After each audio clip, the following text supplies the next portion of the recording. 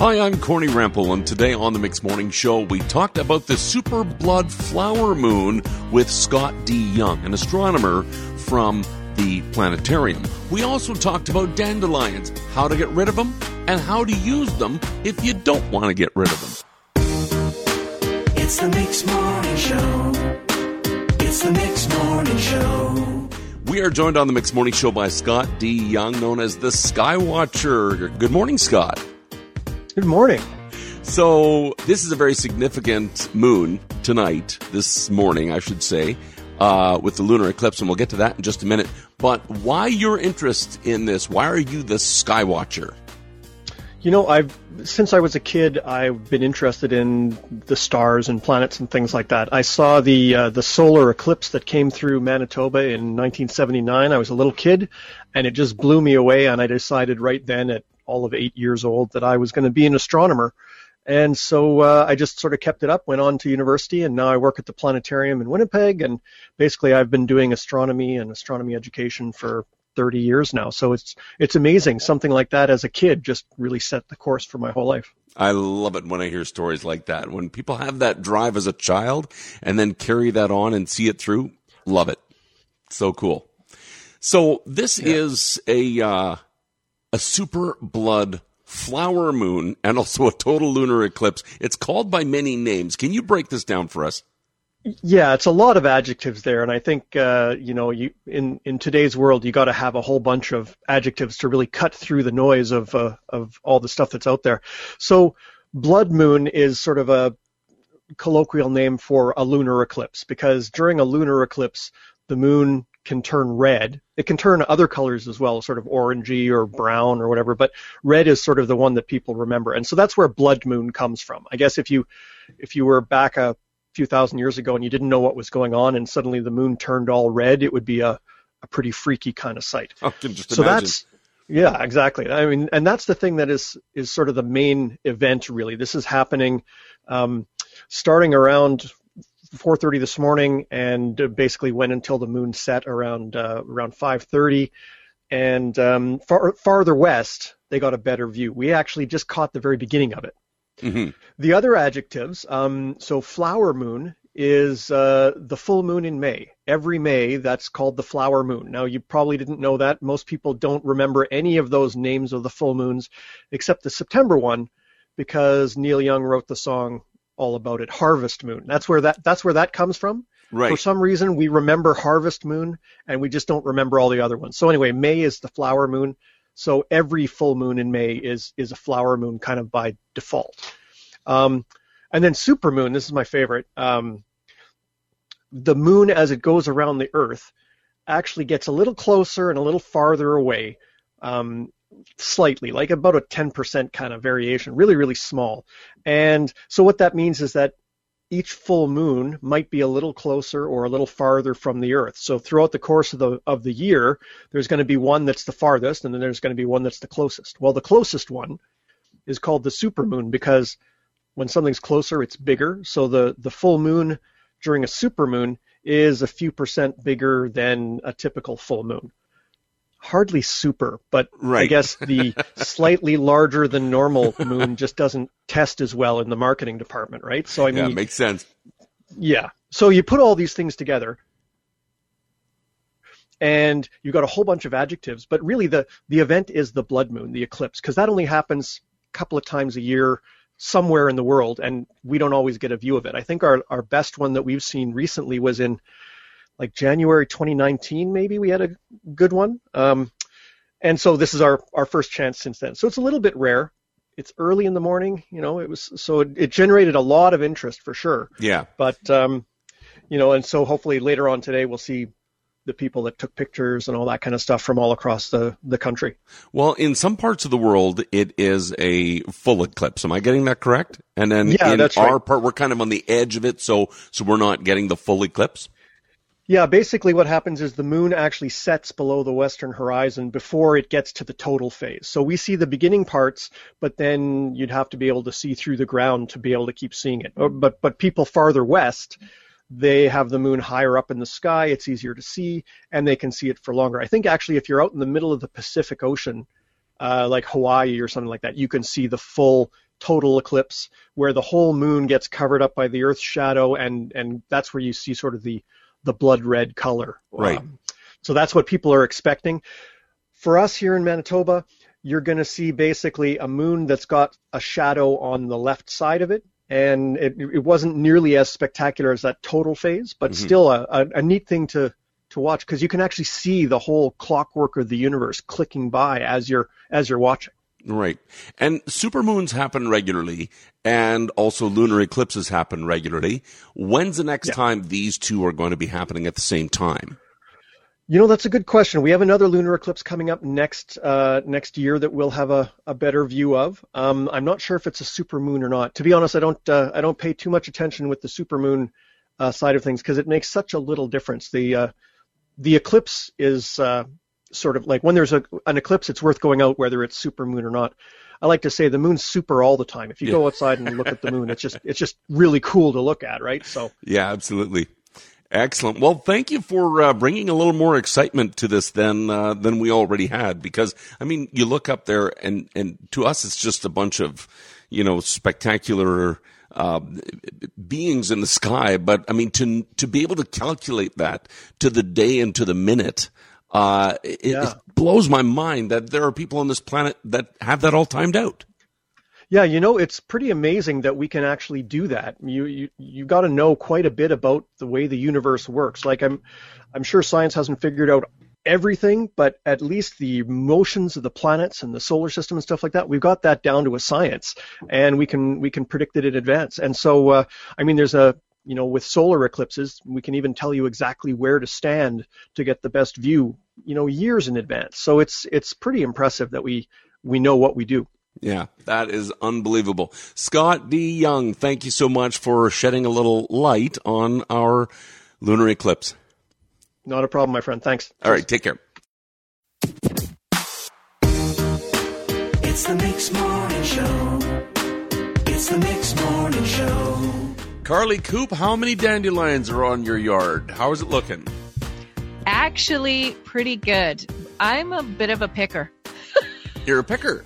I'm a picker. I will pick the dandelions and get rid of them. Okay, that's a lot of work. Other people in my house who would do other things that aren't so friendly. Ah, I see. Chemical or mechanical? Yeah. Chemical. I live in a divided house when it comes to dandelions. Okay, fair enough. That can be almost as dividing as COVID and restrictions. It could be. Garth could be sleeping outside sometime soon if he continues his practices. You'll social distance from him. Yes.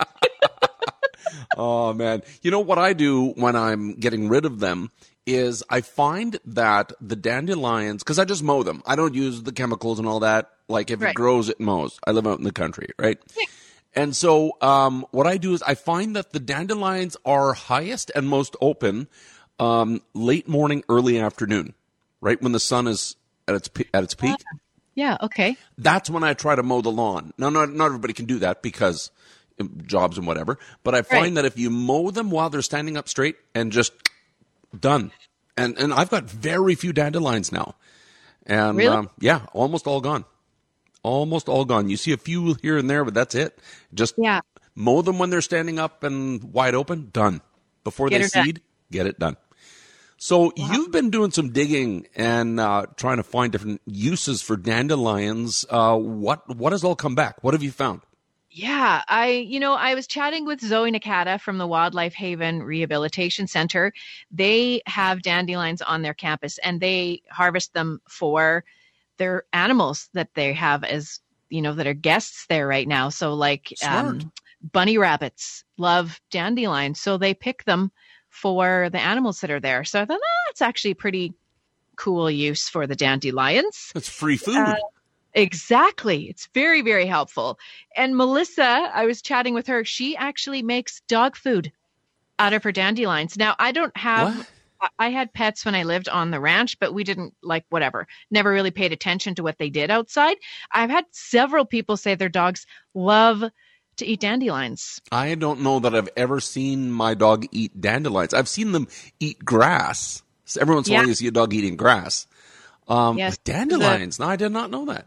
I mean, if the dog's Melissa, eating it, it's healthy. blends it up into dandelion food. It's like, Chef Boyardee there at Melissa's place with the dandelion leaves. It's crazy. So I could have never heard of that. So I was like, all right. She herself hasn't eaten them, but that's next step, right? Interesting. Next level. But next level would be Laura. Laura makes dandelion cookies.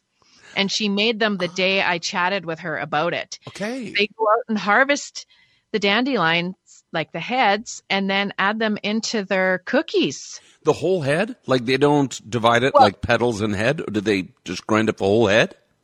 I think, I didn't get the specifics on it. She gave me the recipe, so I might try it if I can find some unsprayed ones. Like the petals. She put the petals in the cookie dough. Yeah. And then does other things too. Like, I feel like Little House on the Prairie when I talk to Laura. Ha ha. Her last name is not Ingleswilder. No, okay. But, she May as well be.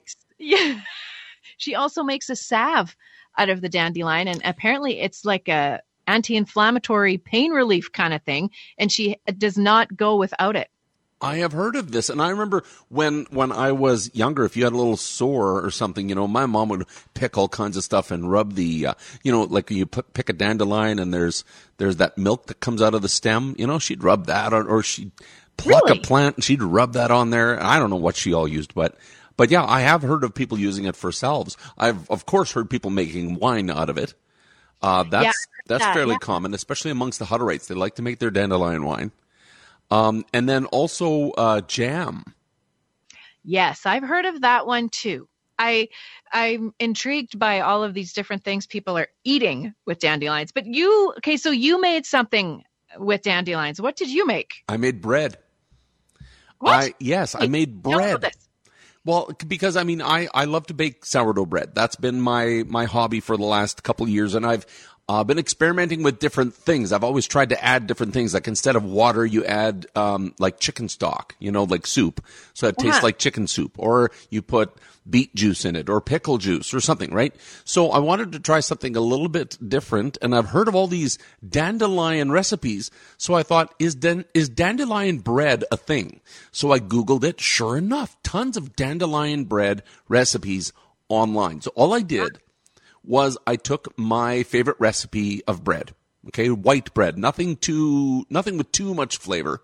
You don't want to do a bread or a pumpernickel or something that has tons of flavor. It'll just overshadow your dandelions. Mm-hmm. So I took a basic white bread sourdough, and I, reading the different recipes, I saw that they were all just clipping the yellow petals off with a pair of scissors. Mm. So you try to get as little greens in there as possible because greens are bitter. So you just clip out the yellow petals into a container until you have about a cup of them. It took me and my daughter about 20 minutes of clipping, and we had a cup of these petals. And I just added that to my dough. I added a little bit of honey because I read some reviews and I heard that honey helps to bring out the flavor because it has a little bit of a natural honey flavor on its own. Okay. And so I added a little bit of honey, a little bit of olive oil just to make the dough softer. And then and I added the cup of dandelion petals, and it turned out amazing. Because you can see the little yellow petal bits in the dough or in the bread. Cool. Yeah. But you can smell it more than you can taste it. Okay. So it's kind of like vanilla, right? Vanilla has more of a smell than it does a taste. Yes. And so which also comes from an orchid, right? So that comes from plants. So it changes the smell because I made a loaf without and I made a loaf with from the same dough. And you could definitely smell the difference between the two. And then as you're smelling the dough as you eat it, or smelling the bread as you eat it, then you're smelling and tasting the kind of a golden floral honey kind of taste to your bread. Yeah. It's so good. Okay. Interesting. So now when you eat it, do you make a wish? Like when you blow the dandelion seeds? I should have. Well, you eat the bread, Corny. You ever take one of those dandelions, the white dandelions, and that are all like seed, and you're gonna go to like blow all the seeds off, and then when you inhale, some of them go into. Does that ever happen to you? Yes. Okay, good. Yeah, you're not alone. I'm not alone there. Okay, good. Yeah, so it turned out really well, and I guess I'll have to start making wishes now before I eat it. But it's something I'll probably try again. I guess. Why not, right? See, Yep. there you go. Weeds are our friends. There you go. You can eat them or mow them down or do what Garth does and put chemicals on them. But Yeah. yeah, we'll leave that. Let's not go there. No. All right. Thanks, Carly. You're welcome. It's the Mix Morning Show.